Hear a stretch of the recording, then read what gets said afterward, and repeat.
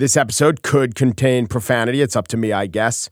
Your Saturday could contain a Gist newsletter. To sign up for it, our once-a-week newsletter, go to slate.com/gistnews.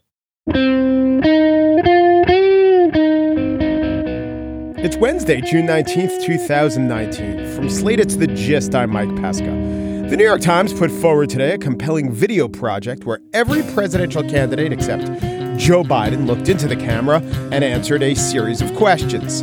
I found out, for instance, only Steve Bullock supports the death penalty, and only Tulsi Gabbard thinks Trump was exonerated. That report came back showing there was no collusion. I also found out Gabbard's father was from New Zealand, and Michael Bennett's mom fled Europe after World War II. My mom had recently arrived when she was 10 years old as a Polish Jew who had survived the Holocaust. My dad's... Mostly I made a conscious choice to expose myself to the candidates who I normally ignore. I guess I owe them a few minutes of consideration, right? So I acquitted myself with Seth Moulton, and I learned that he's still trying to work the kinks out on his alien invasion bit. I was asked what I would do in an alien invasion. And I said, well, you've got to try diplomacy first. So you'd sit down with the aliens and have a burger and a beer. And then if the conversation didn't go well, you could say, anyway, the last aliens who visited, they're in this burger.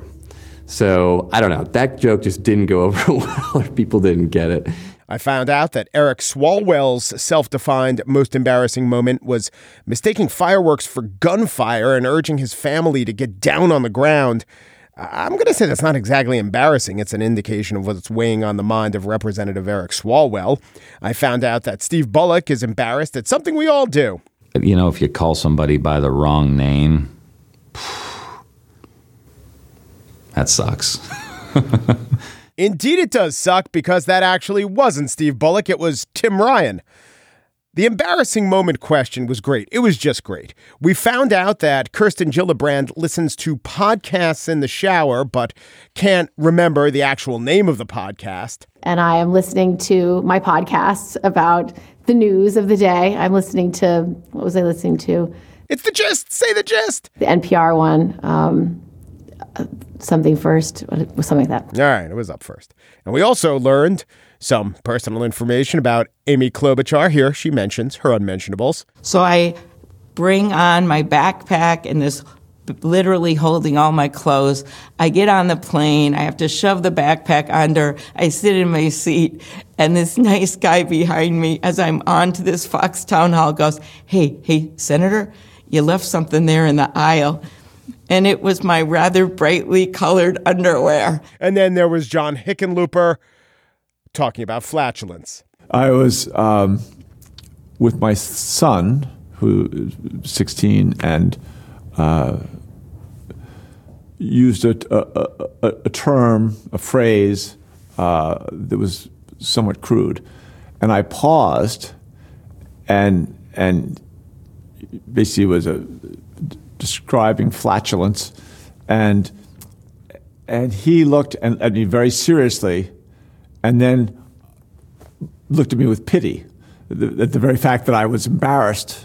Anyway, it was a typical awkward moment that one has with one's family. Do you want to say the term now? Well, I was talking about farting. Anyway. Former Governor Hickenlooper didn't break news, even if he did break wind. Cory Booker has perhaps too high an estimate of how interesting he is. I've given a lot of thought to that, and it's not something I'm going to be telling the New York Times about right now. I know you guys are trying to get a scoop. Really, your hypothetical itinerary upon being elected president, that does not count as a scoop.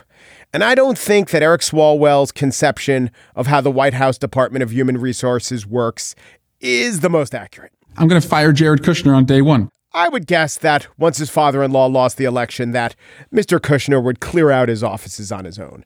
But overall, this was a great way to get to know the candidates, except Joe Biden, who's too good for the New York Times or something. Come on, Joe. If Amy Klobuchar can talk about her bright underwear, you could talk about that time you gave a shout out to working with a segregationist senator as an example of bipartisanship. I mean, Hickenlooper already manned up about the fart. Just own the brain fart. On the show today, a congressional panel on reparations, and one truly embarrassing expert witness. But first, Taffy Brodesser-Akner is a New York Times Magazine profiler who has written a new novel, Fleishman Is in Trouble.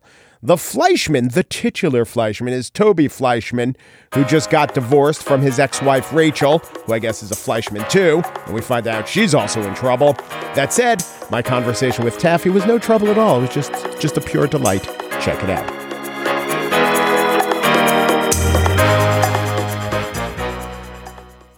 Taffy Brodesser-Akner is the greatest profiler walking today, which doesn't mean she figures out who solves crimes unless celebrity itself is a crime. So would it stand to reason that the person who's compiling the best celebrity and other profiles would be the greatest debut novelist of 2019? I don't know if it does, but it just may be the case. Because Taffy's new book is called Fleishman Is in Trouble. Think Saul Bellow meets Gillian Flynn, but without the murder and also Upper East Side, not Upper West Side. Nice. Hey, Taffy, how are you? Hi, I'm impressed and and grateful for that. The buttering up part. I love it. If you're ready to shiv me, this is where it goes. But a lot of your profiles are about a profile, and this is a book about a book in a way. Interesting. No one has asked me that yet, but it's also a book that's a profile in a way too. Yeah, it's right? Two profiles. I really want to get. So do you have any rules about how much we have to hold back? I don't know. I think it's it's not nice to tell everyone what the thing is. But there's a great shifting of perspective. Yes. Right. And so what I want to know is, in the writing process, how fundamental was that to writing the book and the conception of the book, that you wanted to change perspectives throughout the book? It was the same as when I write a profile. When I write a profile, I'm all in with my subject until suddenly I start asking harder questions and remembering who I work for and remembering, it's very dazzling to be with a celebrity. And I actually started writing a book about a man because that's what I was comfortable with and that's what I did. I was working at GQ at the time. And then suddenly my own perspective started to shift. Mm-hmm. And I started to ask the questions of my subject myself. So we find the narrator who's Elizabeth named Libby, sort of like Stephanie is named Taffy. Oh, no. Right? Oh, I hadn't thought of that. Yeah, right. She lives in New Jersey and she's been to Israel. This is, I think, the key. Here's the key passage to explain what you and the narrator think. I thought about that. I wrote mostly about men. I hadn't interviewed a lot of women. Whatever I did, the stories were always about the struggle to be the kind of woman who got interviewed, the writers who were counted on, the politicians who were mistaken for secretaries, the actresses who were pretty and were too fat and tall and skinny. It was the same story. The first time I interviewed a man, I understood we were talking about something more like the soul. She talks about how no one will pay attention to a woman unless she's talking about a man. Right. And so this is a book about a man, and we have to, I guess, spend the bulk of the book with the man and through his eyes. And that's the only way that we are interested in the woman, that we would take the woman seriously. What's the dynamic there? We would tolerate the story of the woman. Oh, because the whole book sort of sets up almost a mystery. Like we're as readers, as ingestors of narrative, we're longing for the other side. So at that point, we're like, I wonder what the woman thinks. Right. That's what I think. And I think that also the thing I've learned in profiles is that people really like to know what the person who witnessed all the information thinks. And I think some people are more deft at conveying that without actually using a first person. But the way I do it is I use a first person. I think that's artificial. I don't know if anyone literally faulted you for that, but since you do it so well, when was the last time someone said, "Oh, but she wrote I in her"? She said she had clam sauce on her shirt when she was interviewing Gwyneth Paltrow rather than this interviewer. But that's because I'm very careful with it. Mm-hmm. I make sure that the I that's in there is the I that is not at all indulgent. Like I still have a womanly thing where I can speak very efficiently and only when asked. Mm-hmm. And I think that, the clam sauce example, the clam juice, there was no sauce. The clam juice example is a great example of I in that Gwyneth Paltrow profile am the person I am is who I need to be to convey what it is like to be in a room with her, which is not to say it's not me. Right. It's absolutely me. It's just not, I just don't want to be a full character. I want to be an illuminating character. Yeah.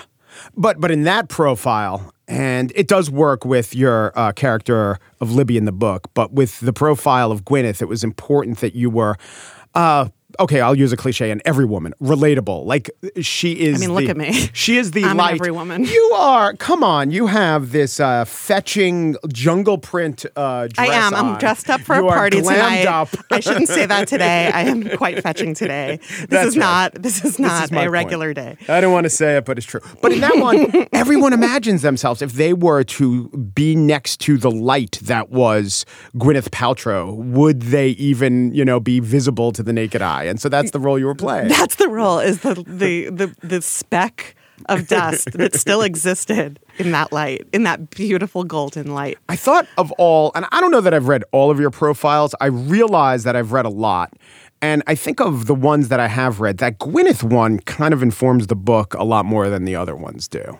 In that she's this star, and the dynamic between Rachel and the star women in her school, in her social milieu, is maybe a lot like that. I mean, I'm obsessed with class. I was always the sort of the not rich kid at a private school, which makes me very comfortable sitting in Gwyneth Paltrow's kitchen, and it makes me like I'm comfortable with my discomfort in those moments, and that's the only place I can be, is the not wealthy person who is invited to the table of the wealthy people but doesn't really belong there. That's a great place for a journalist to be. I mean, Right. that's how journalists are born. Right. That's how I think. That's how I think that's what a writer is someone who can't stop observing and can never actually participate in the situation, can only observe it. The character, the narrator, there's the class element, and for maybe a lot of people it would end there. These are just rich people and rich people's problems. Right. But you're not just understanding or sympathizing with them despite their problems. You're explaining how their problems are because even though they're the 0.1%, they're not the 0.01%. Right. Yeah. I mean, the book is squarely divided not between the rich and the poor, but the rich who have never been in danger of not being rich. Right. And the people who became rich and always know that they could lose it at any minute. Did some of the rich celebrities that you interviewed, did it dawn on you in cavorting with them? No, but I always think, I'm friends with a lot of profilers, and we've told each other all stories about, the time the credit card was declined, the time where you didn't have enough cash to valet at the chateau, which is like, is it $7,000 to valet at the chateau? The time that somebody said to you casually, I mean, I remember when Gwyneth Paltrow, in the middle of our dinner, I got a carpooling call saying, are you picking up or am I picking up? And I was like, I'm so sorry, I just have to answer this, because I realized that I'd left my carpool partners without a plan. And I said, I'm in California. And Gwyneth Paltrow looked at me, like in the shadow of her butler, looked at me with sympathy and was like, I get it. And I was like, I don't know what to do with that. It's very polite that you would say that. I'm sure you have related issues about your children and your ambition on behalf of your children, but you have never been across the country working and have completely forgotten to make arrangements for your children after soccer practice. Right. Apple has a retinue of people to help Apple. Yes, Apple. One of Apple's registry gifts was a chauffeur. Apple has her own orchard named after herself. But it is true. It is also true that the gap between you and Gwyneth, and maybe I'm wrong, like maybe Gwyneth is one of these people who's actually worth $1.5 billion, and I don't know. But let's just take the gap between you and Gwyneth is, as a percentage or even as a lived experience, at least as big or maybe bigger than the gap between the average, even American, I'm not even going to take person of the world, and you. The gap between me and Gwyneth Paltrow is the largest gap you can imagine. There's so many valleys in it, and there's so many layers.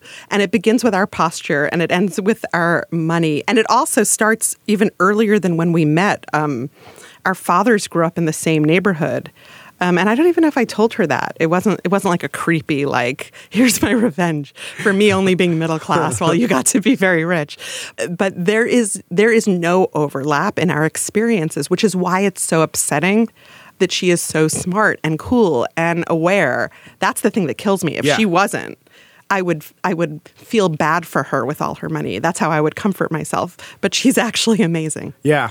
I've read, yours was the best, but there are 2 or 3 examples where, I don't know, we've gone off on this Gwyneth tangent, but let me ask you. It's what they want to hear. It does seem to me that she represents a thing close to a princess, but then people find out, actually, she's not just performatively cool, or she's so good at it that I can't tell that she's not cool. Like, people wind up actually liking her, and it's weird. Your profile was one. In Howard Stern's new book, he talks about that being like this breakthrough interview where she was really honest. And then a similar example, I've hated everything that Howard Schultz has done on his Stupid Centrism tour. But he did an interview with her for the Goop podcast. And both of them come off as like, oh, these are relatable people. I get it. Just listen to her. It is infuriating. Like, it's not fair that you can be both, that you can be given gifts on the outside and gifts on the inside. And that's the thing that's so triggering about her, right? Like, that's what's what's not fair about her.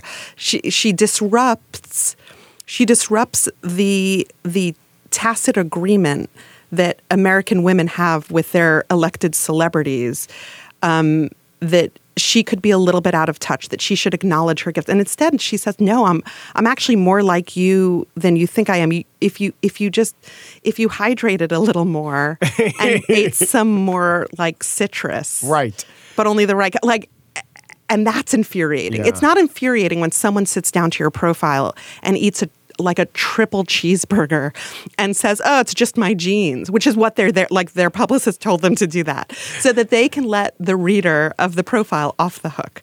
That is the agreement. I will let you off the hook. You couldn't be me if you tried. And what Gwyneth Paltrow says is, actually, you could be me if you tried. And that is the thing that drives us insane. And that she's making money on our trying. That Goop is offering the lifestyle avenue to our trying. Right. She heard for so many years that people admire her. I know how I sound here, but there's almost a guileless, hey, here's this recipe. Right. Here's the brand I use. Here's the cream I use. Before she commodified. Yeah. I mean, suggest where we she's commodified it recently, but before that, she was giving out recommendations. She always wanted to be the person with the recommendations. Okay, last question. I've read many of your profiles, and usually you describe the celebrity. And granted, so many of them are so beautiful. But there is a limited vocabulary that you can use to describe a person who you're writing a profile of. Did you take a certain glee in leveling the appearance of some of your characters, really going for it and describing people who weren't physically attractive? Give me an example here. I don't even know what you're referring to. Who was she a lawyer or a mediator who looked like she had been like smashed? She had been. Oh, in the book? Yeah. Oh my God. That's yes. what I mean. Finally, that yes, you could. That's it. I mean, and also, the challenge is that I get to describe celebrities by the thing that jumps out at you in person that didn't jump out at me from my acquaintance with their public persona. Gwyneth Paltrow's posture, or Nicki Minaj's height, or the things that you don't really see. Maybe the sparkle of Melissa McCarthy's face. Yeah, that you can't believe it. Yeah. And here's the thing you need to know, because also there's a picture, and also it's different because you know who this is. But describing people from whole cloth was so hard and then so wonderful to realize that like none of these people will be angry at me, or that I won't be called sexist or whatever you will it is. be, I mean, I will be. I know. Yeah. We're all waiting our cancellation. Like, that's the truth. It's inevitable. But yeah, like the things that get you criticism have to be mostly about real people. I think when men describe women in books, I think, there have been a few very funny articles about how that goes. But I think that these people, it was a challenge to make them real. It was a challenge for me as a writer who does not describe people from head to toe. It's a thing I don't like in profiles. When you say he has dark hair, like, I know that. Yeah. He's Rob Pattinson. Of course he has dark hair. Almost like a vampire. Right. Tell me if it's green for the day. That's the only way I want to hear about Rob Pattinson. You know what else I hate? Total non sequitur. Describing how pressed the person's shirt is. They're going to change the shirt tomorrow. How does that reveal character? It reveals nothing. Nothing that actually happens. I know you got 2 hours with them, but yeah. Nothing that happens in the interview is real. Yeah. That's the thing that a profiler always has to keep in mind, that you have to not say what is the thing that's happening here? It's what does it mean that it's happening here? What are you trying to construct for me, as opposed to what has been constructed for me? Well, this has all been real. Too real. Totally real. Thank you. This has been real for me as well. The realist. This was very real for me. Taffy Brodesser-Akner's new book, first novel, Fleishman Is in Trouble. Thanks so much, Taffy. Thank you for having me. And now the spiel. Today, the House Judiciary Committee held a hearing on reparations. Technically, the hearing was whether to vote for a bill that would establish a commission to study the issue of reparations. Personally, and you've heard me say this, I think reparations in terms of writing a check to African Americans from non-African Americans is practically unworkable. But if the question before me is, should we convene a panel of experts to look into reparations? I can answer it this way. Today, the House Judiciary Committee convened a panel of experts to look into reparations, and I watched all 3 hours. I was interested, so there's that. And what experts they were. The Democrats called economist Julianne Malveaux and Katrina Brown, who's a documentarian who told about her family, her Rhode Island family's benefit from the slave trade. There was law professor Eric Miller, who has researched the issue of reparations and represented victims of the Tulsa Massacre of 1921. There was Pulitzer Prize winner Ta-Nehisi Coates. The Republicans invited Coleman Hughes, a bright young 23 writer for Quillette, who's a Columbia University student.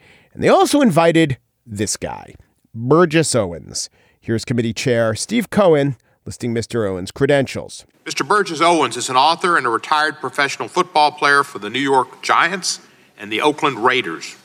He's the author of a number of books, including the 2016 book Liberalism, or How to Turn Good Men into Whiners, Weenies, and Wimps. Yes, Burgess Owens, who retired from the NFL with 30 career interceptions, could not pick off any of the arguments flying around him today. I've seen Burgess Owens before on Fox News opposing NFL players who kneel, likening them to Marxists. I've seen him give speeches to conservative groups where he makes claims like this. Black entertainment television has not, for 20 years, been controlled by black people, controlled by Viacom, white socialists. Yes, the socialists at Viacom. In recent years, he got a boost from the NFL player kneeling story. He wrote a book, Why I Stand. It was a triumphant follow-up to the Wimps and Weenies tome. Here, he lays out to a group of young conservatives the very answer to that question, why he stands. You guys noticed this year a lot of the lack of standing for the flag. I understand it's unfortunate these young men that are millionaires that have the world at their fingertips. They can go out and do all kind of great things. They literally, if they will pool their funds together, it's billions of dollars represented. They can do so much in our communities. They won't, because for the previous 15, 20 years, they've been taught to be Marxists and socialists. And Marxists and socialists don't think about solutions. They think about rioting, demonstrating, calling names, and being bullies. I gotta tell you, it is something to see a group of white teens, over 90% of them were white teens, asking a black man old enough to be older than their father, maybe their grandfather, why should we call you African American, not just American? Or what do we do about single fathers and other problems in the black community? Burgess came back with a sort of knowledge mixed with personal history. At 5 years old, I was in the country of Africa. But it wasn't the country of Africa. It was the country of America, where Burgess was an expert witness today. Let us now hear some of his expert testimony. By the way, high minimum wage is as good as it sounds. It keeps our young people out of work. It keeps them, they're too expensive to hire to even get started if you have high minimum wage. Now the unions benefit from that, by the way. And open borders hurts our race. Period. It's common sense. If you have non-Americans coming in, paying or working for lower wages, we get hurt first. We got to understand that, and let's get this thing right, guys. It's about our people, my race. We are just as good as anyone else out there if given the right opportunity, and not told that we can't. But us raising our kids and telling them that because of their skin color, they're already against every opportunities out there is stealing their dreams. We can't afford to do that. So my parents' generation, the greatest generation in the history of mankind, told us to dream big and whip out those other guys who are working harder and showing them they're wrong. And we did that. All right, we got to stop it there because rather than beat up on this non-expert, allow me to criticize those who brought him onto the panel. Burgess Owens has made a fine living as a motivational speaker before white conservative audiences who want to believe that slavery is in our minds and that racism is overcome by hard work. He speaks before their conferences, is a paid contributor to Fox News, and is now a congressional expert. Or maybe he's a living testament to hard work. The argument being, if you're a professional athlete, you can get hooked up with a sweet paycheck by saying inane things to a white conservative crowd that wants to hear you can make it in America. And by make it, I mean the somewhat circular reasoning of make it before Congress to testify about making it in America and testifying before Congress. And let me say this. I've been around retired NFL players long enough to be sensitive to the effects of dementia. That may well be what's going on here. But it should also be noted that it was a conscious and clear-eyed choice of the Republicans on the panel to put forward Burgess Owens. And that's an insult to the proceedings and the issue, and also, in a way, to Mr. Owens himself.